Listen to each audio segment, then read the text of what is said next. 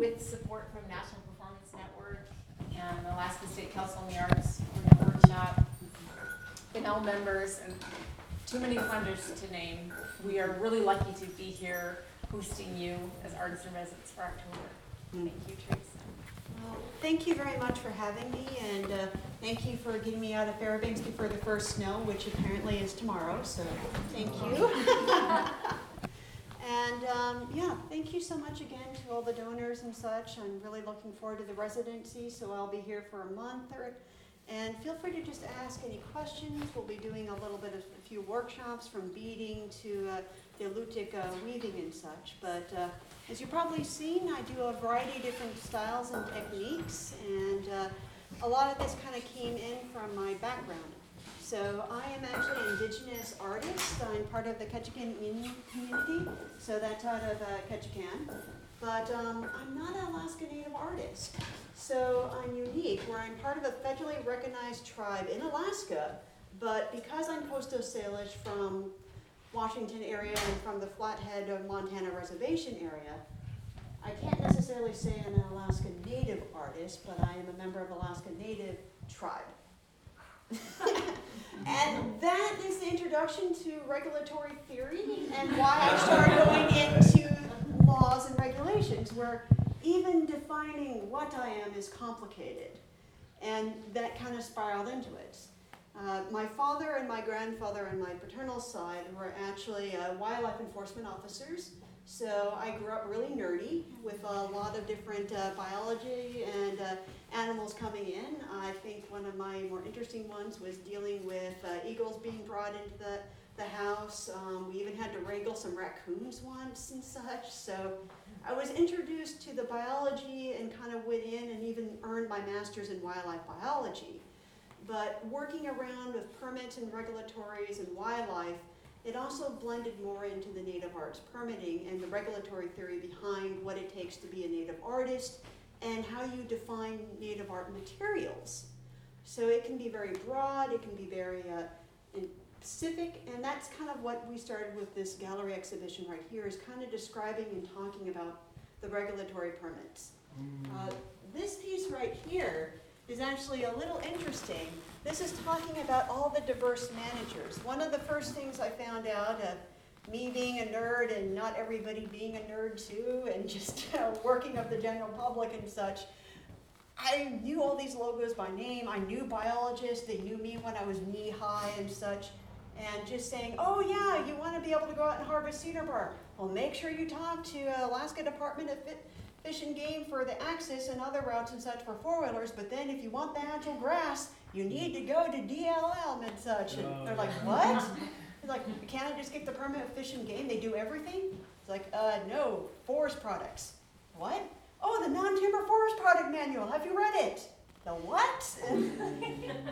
And that's kind of spurred this and such. These are just an example of all the different agencies that manage a single watershed. So when you talk about management in the state of Alaska, it's not just one agency. You have everything from the ocean to NOAA, then you have the U.S. Forest Service, Fish and Game, the National Parks, the Forest Service, and then DNR. So you have all these different managers that actually contribute to the landscape, but you also need to navigate around through all the regulatory permits and their jurisdictions as well. And that's what this piece here, and this kind of inspired the entire exhibition discussing about regulatory theories. Now this one right here with the Bureau of Land Management, this was actually another cute one, but if you work in the department for a while, with the differences between the Fed and the state, Feds are known for actually having nice uniforms. Sometimes they're dry clean only. Fish and Game, we have a hat. That is it. It is literally a baseball cap. If you're fancy, it's a nice little insulated hat, but it's a hat. That is your uniform, and that is how we identify you as being Fish and Game. Same applies with other agencies too. And this is the Bureau of Land Management. I found this on Kodiak. It was ripped off a hat. It was covered in, I don't know what it was, but I ran it through the washing machine several times, cleaned it up. That's the best I got it cleaned. But I wanted to kind of show the illustration of working and earning that grind.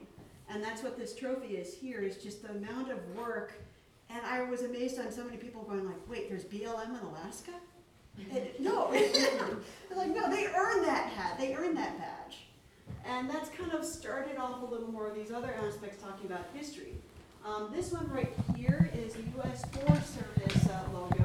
When you're talking with form line, there's very distinct shapes. There's the ovoid, there's the U shape, and the S shape. I kid you not, they're called that. So when we were joking around of Tlingit form line and such, you hear the U.S. and you're like, oh my gosh, I have to do that. And this is the Tongass National Forest. So you have the U.S. Forest Service representing the Tongass National Forest, all the trees and salmon berries along the edge right there. And it's kind of taking this aspect of working with the Forest Service and also recognizing a lot of the members in the Forest Service who are actually Tlingit and such. And that's what this whole piece right here is, the collaborative nature of it. Now, over on this corner here, you're going to see some of the forest products. And I kid you not, this is the terminology. You have special used forest products or non-timber forest products. They mean the exact same thing, it's just one's used by the state, one's used by the feds. Don't get them confused because they have different manuals. And when you're looking at it, they actually permit the harvest of it. The whole point is when you're going through and doing commercial artwork, so you're planning to go harvest grass to make a basket to be sold as commercial art, you have to go through and get permits on that. And when you're getting it for permits and such, they have an entire manual. That manual establishes not only the seasons, the harvest methodology, and even gives you ideas on how to locate and find these different areas, and even preferences of the animals in different regions. So with even Cedarburg, they recommend you take dead trees first. Then they have a season. Then they have the amount of materials you're allowed to harvest. Then they also have all these other permits and such. You have to file these and such every year. And it's interesting when you're talking with a lot of artists that are used to personal use, because personal use, they don't go in and highly regulate it as much. As long as you don't go crazy harvesting too much, it's okay to harvest. But when you're transitioning to become a commercial artist, you have a huge manual, and they differ between state and fed lands. And that's what these pieces right here, study of birch bark, that's an example of all the non-timber forest products for the state, and then study of cedar bark. Study of cedar bark, you can see the nice cedar bark mat with the yellow and red cedar, but then you can see all the phloem and such of the inner bark that's directly harvested. That was actually harvested by my mother, and that's the width when you wrap it around. That's her actual width right there where she was wrapping, and dried it that way. So I wanted to show like a traditional strip, and you're only allowed one strip per tree. And that was an illustration when you're talking about regulatory and trying to illustrate what they're talking about with the manuals. So that's just one example over here. Why did you choose to put these emblems on a drum? Oh, yes. Dueling management and such. I'm not sure if you guys heard a little bit about management of dual management in the state of Alaska. Who has? I got a few laughs. So, long story short, we disagree based on the Alaska State Constitution on priority. In the state constitution, everyone has equal access. That is written in our state constitution. Unless we change it, that's under state management for all wildlife and fisheries and such. You can't have that kind of priority. Now, when we had Anilk and ANCSA come through, they wanted to be able to establish subsistence priority for access for resources. The problem was that rule priority conflicted with the state constitution. So at that time frame, they said, okay, Board of Game, Board of Fish, change it. And then we'll change the state constitution to match with federal law. We tried. There were several court cases, and there were several attempts by the Board of Game and Board of Fish, but we never jived, which means we have two separate managements. So when we talk about hunting and such, you have different hunting regulations and laws on federal land and state land and such. A lot of times they tend to jive and be the same in those particular areas, but sometimes they differ and such. And that's what dueling drums is talking a little bit about, is that kind of argument and such of like, who has jurisdictional management over this particular herd that migrates across their jurisdictions. And this case right here, you can see the birds and such on them too. So these are the eiders that are actually managed by federal because of the Migratory Bird Treaty Act. And then you can see the state bird and such because they're non-migratory, so they're under state jurisdiction.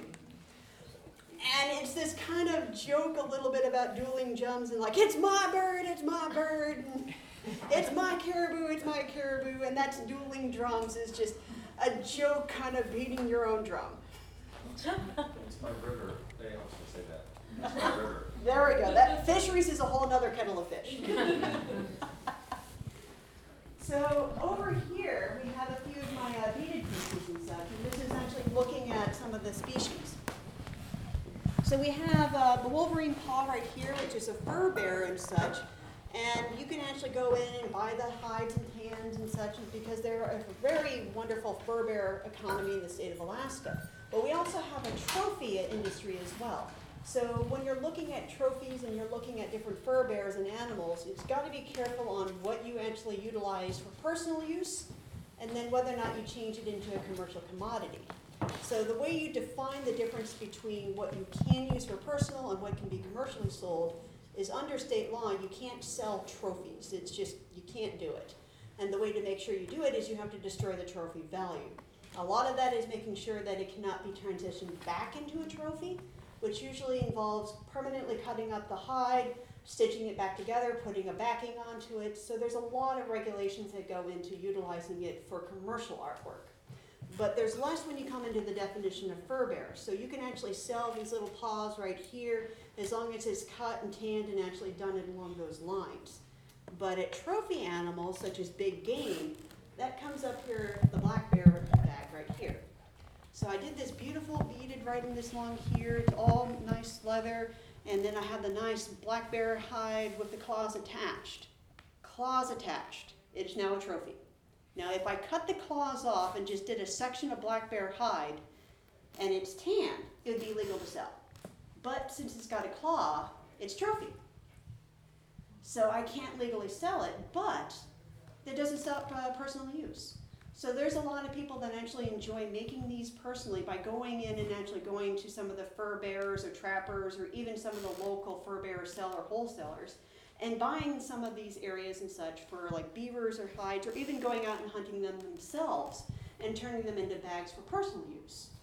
The difference is just, let's say this was given to you by your grandfather, you think it's tacky, you want to sell it. Nope, it is still a trophy. Unless you cut those things off and modify it so it can no longer be a trophy. And that's kind of that funny thing is you have people like, I don't want my grandfather's taxidermy doll sheep. I don't want my grandfather's bison head.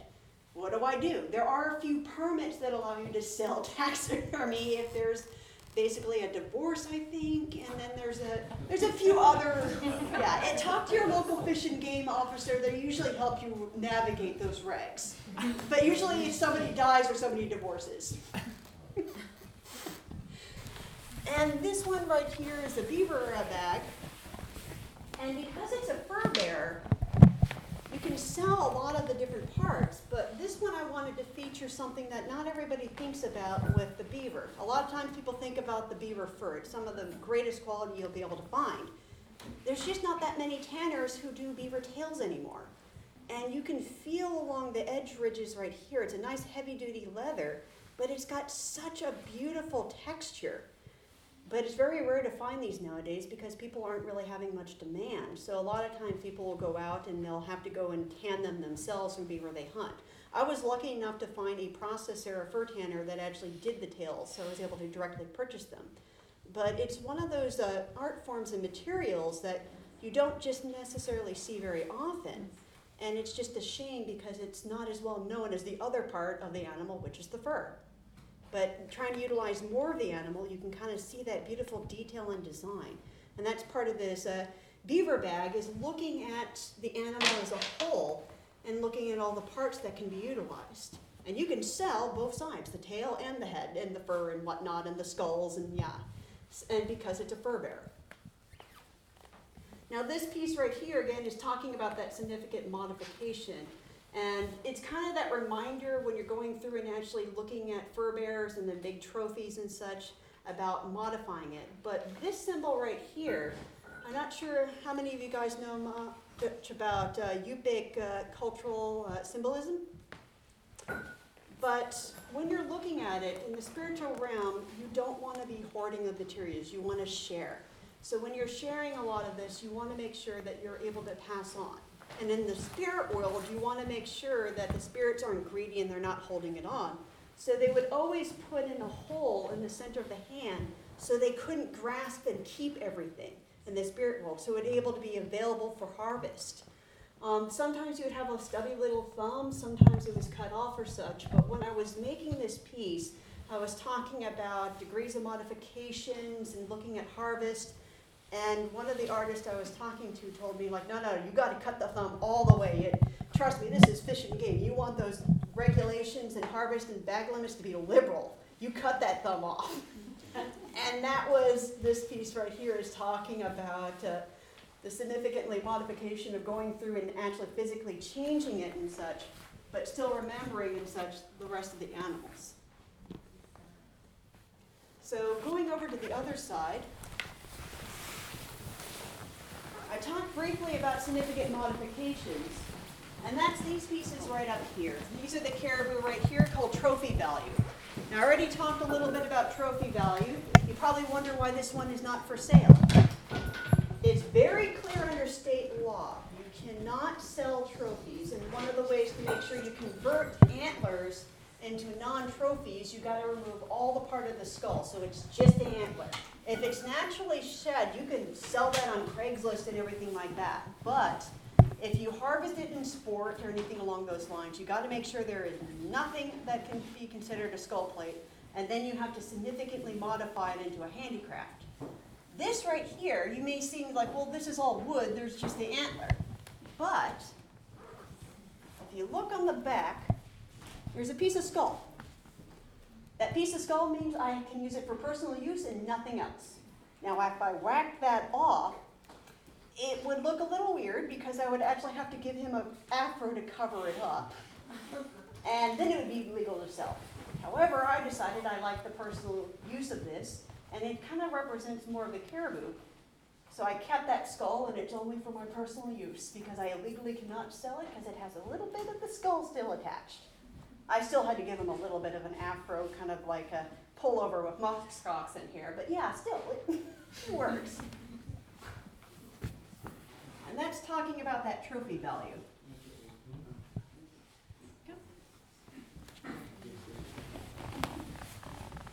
So this is another really cool piece, talking more about the materials themselves. So this is a comparative analysis of native art materials.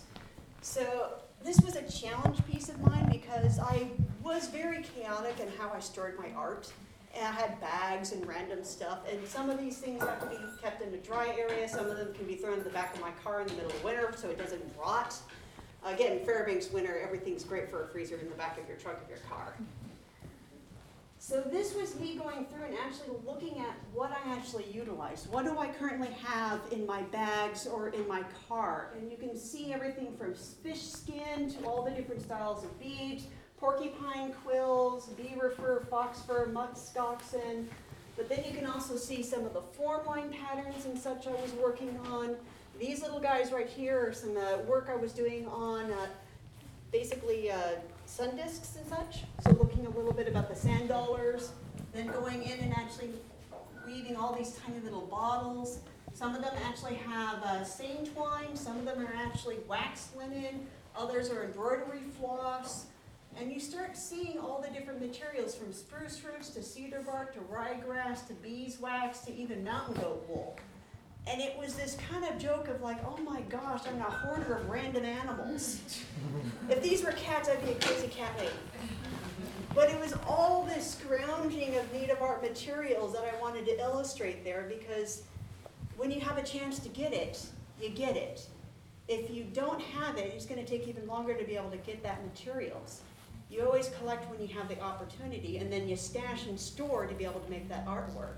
And that's kind of what this is saying a little bit there, is looking at that need and desire to hoard the materials so you have it when you start working with it.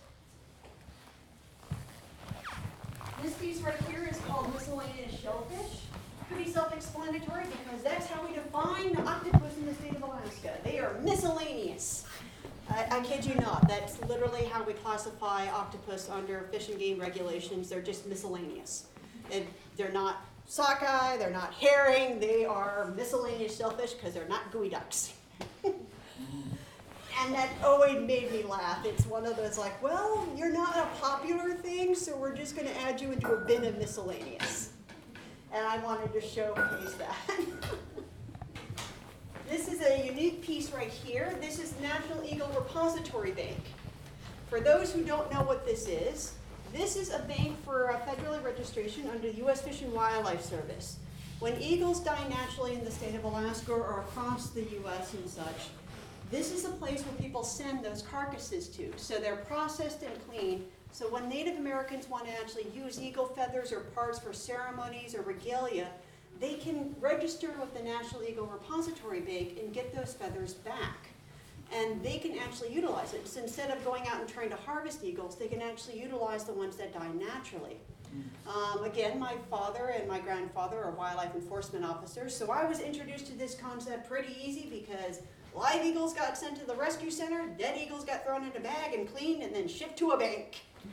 And this is the base. This is actually talking a little bit about the National Eagle Repository, and you can see all the feathers along the outside, but the coins. Back in the day when you're looking at button blankets, they used to actually use coinage. It was a way to show your wealth and prestige, so when you danced, you were physically dancing and carrying around your wealth.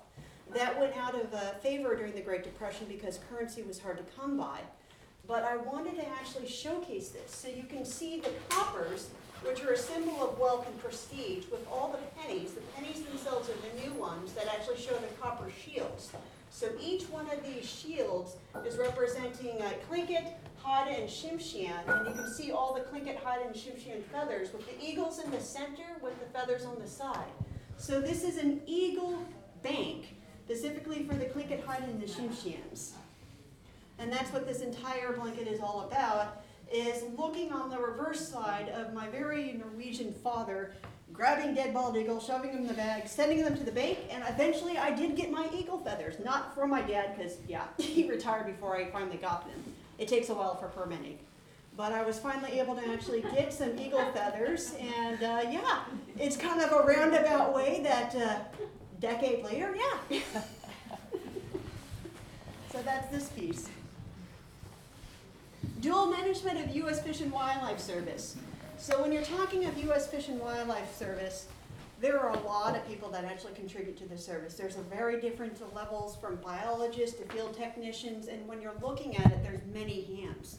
So in here you can see the dual aspects where you have 2 fish and 2 ducks in this area, and then all the many hands.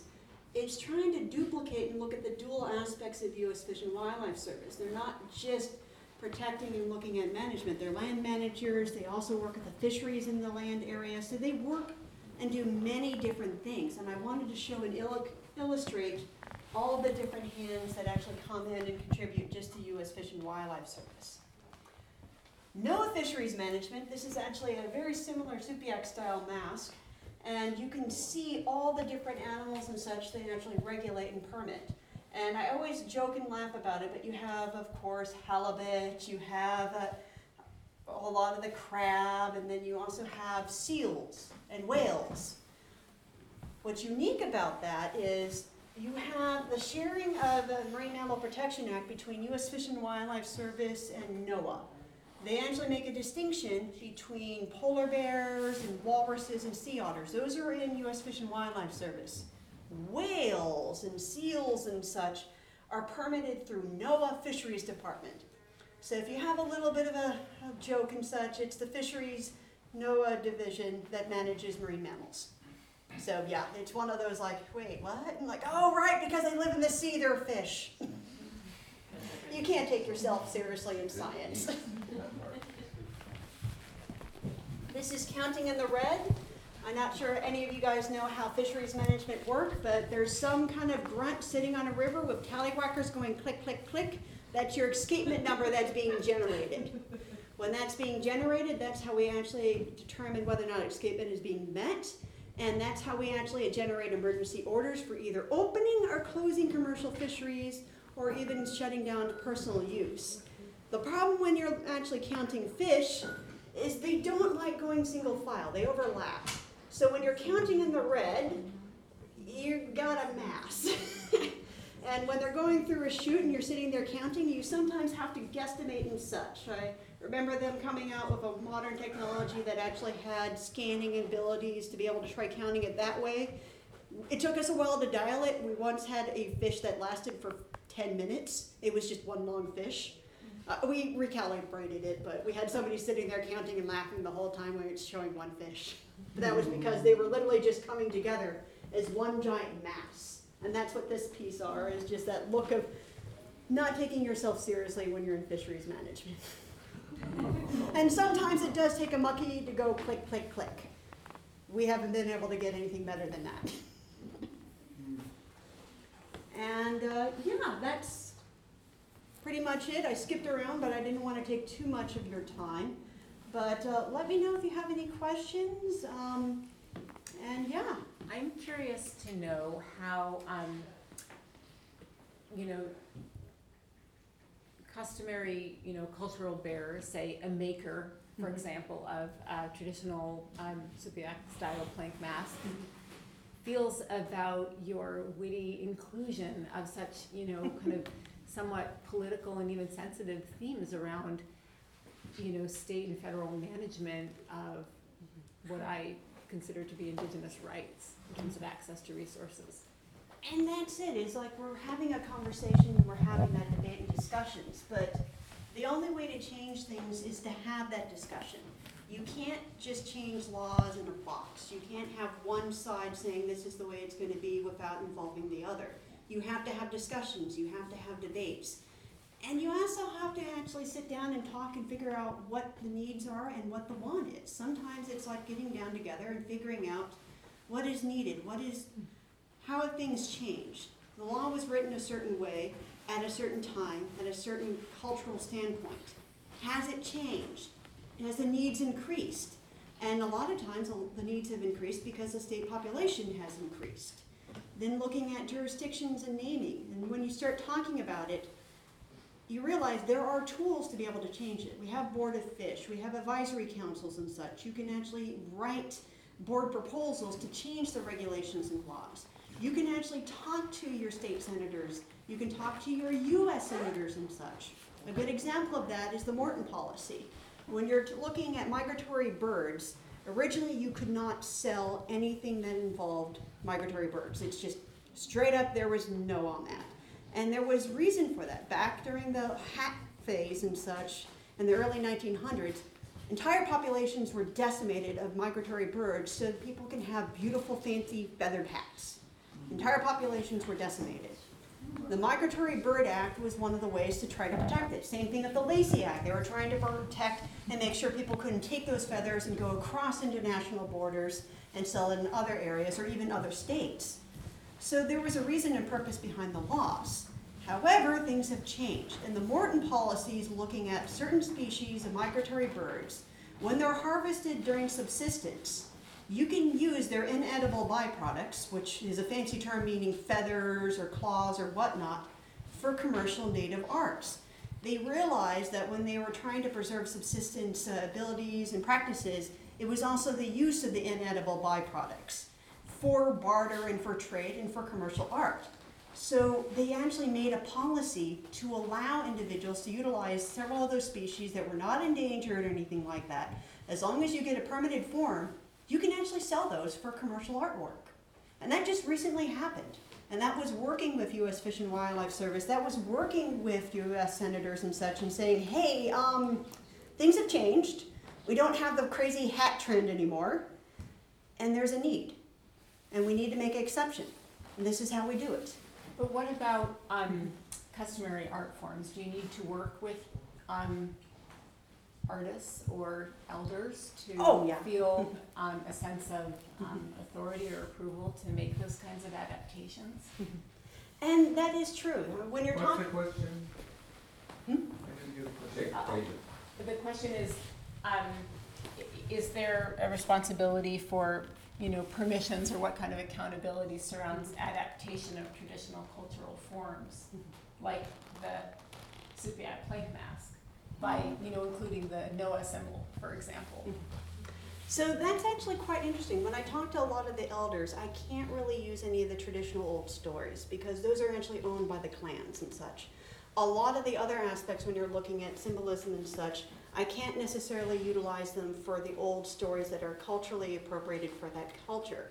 So when I talked to Glenn Simpson, he was a Tahltan Native elder that I worked with, it's this awkward moment of like, well, shoot, I have nothing because I don't have anything. I'm just the indigenous artist that has, we lived in Alaska, but we're not really part of those clans, and I learned under elders. They taught me the wrong type of art. Do I have to ship myself down to an area and only do this particular area because that's what I'm allowed to do because that's my blood and I can only do my blood? And Glenn just started laughing at me. He's like, what are you talking about? I trained you Tahltan Tlingit. You're going to do Tahltan. I'm like, why? Because I'm assimilating you. And it's like, wait, what? And it's like, I taught you. I took the time to teach you. I want people to appreciate my form. I want them to know how hard it is. I want them to know what it is. I'm taking the time to continue the tradition. Yes, you can't use any of the old stories. You can't talk about any of those because they're owned. You can't dance any of those stuff. However, you have your current stories to tell. You have more to talk about right now as an artist that have all this nerdy stuff to think about. Talk about your dad being a nerd, grabbing dead bald eagles and shoving them into a bag. That's how this happened. Start talking about Noah fisheries and all these weird, wacky things. This is how this happened. And that's because I worked with the artists and such. I traveled around the state of Alaska. I worked around with a lot of other elders. And they started opening up classes for non-natives. And it wasn't this whole, you can never do this art form. It's, I want you to appreciate my culture. If I want you to care about this, if I want you to help me with permitting, if I want this culture to continue, I can't just keep it in the box. I gotta share that light. I gotta share it around. And that was very unique, where they started telling me, like, I want you to be able to weave these things. I want you to be able to be the artist. But you have to tell your own stories. You have to make your own stories. And you tell your stories that you're currently living now. Is there evidence of that happening historically? If you go back to the 20s and 30s with contact in Alaska, And it's on the reverse side. I think my favorite one was actually, have you guys heard of the Billikens? Yeah, that was not Alaskan whatsoever. That was Indonesian. It was shipped up into the Nome area, and when they came in, people said, oh my gosh, they're selling these for what? Oh my gosh, I can make this thing out of ivory. And now all of a sudden when you say Billiken, everybody thinks Alaska. And it was people looking at that cultural area, looking at the commercial artwork, and actually making it their own. Some of them are beautiful. The same thing with the baleen baskets at that time frame. When you're looking at the baleen baskets, they originally were inspired by willow root baskets. And they were brought up into the north. And we're not quite sure who originally was the first person to make the baleen baskets, but we think it happened in like 1914 to 1918, and that's when they started showing up. But it was men. It was a complete different change, and it was basically what we think. Somebody commissioned an artist on the North Slope to be able to make a basket like that, and they used whatever material they had. So they copied and mimicked a willow root basket that was similar to what you find in the interior in Baleen. And now when you look at these traditional things, it's over 100 years, and now it's a very common and almost identifiable part of the Inupiaq culture is the Baleen baskets. And it was just one guy continuing a culture and making it his own. And that's it. Culture grows and changes. You have different ways of expressing it in different time frames. And that's kind of what I'm looking at right now, is looking at management and looking at it as something that is changeable and tangible. It isn't something that you set on a pedestal and you basically say can never change. If you want change, you need to be that change. Thank you so much, Teresa. Other questions?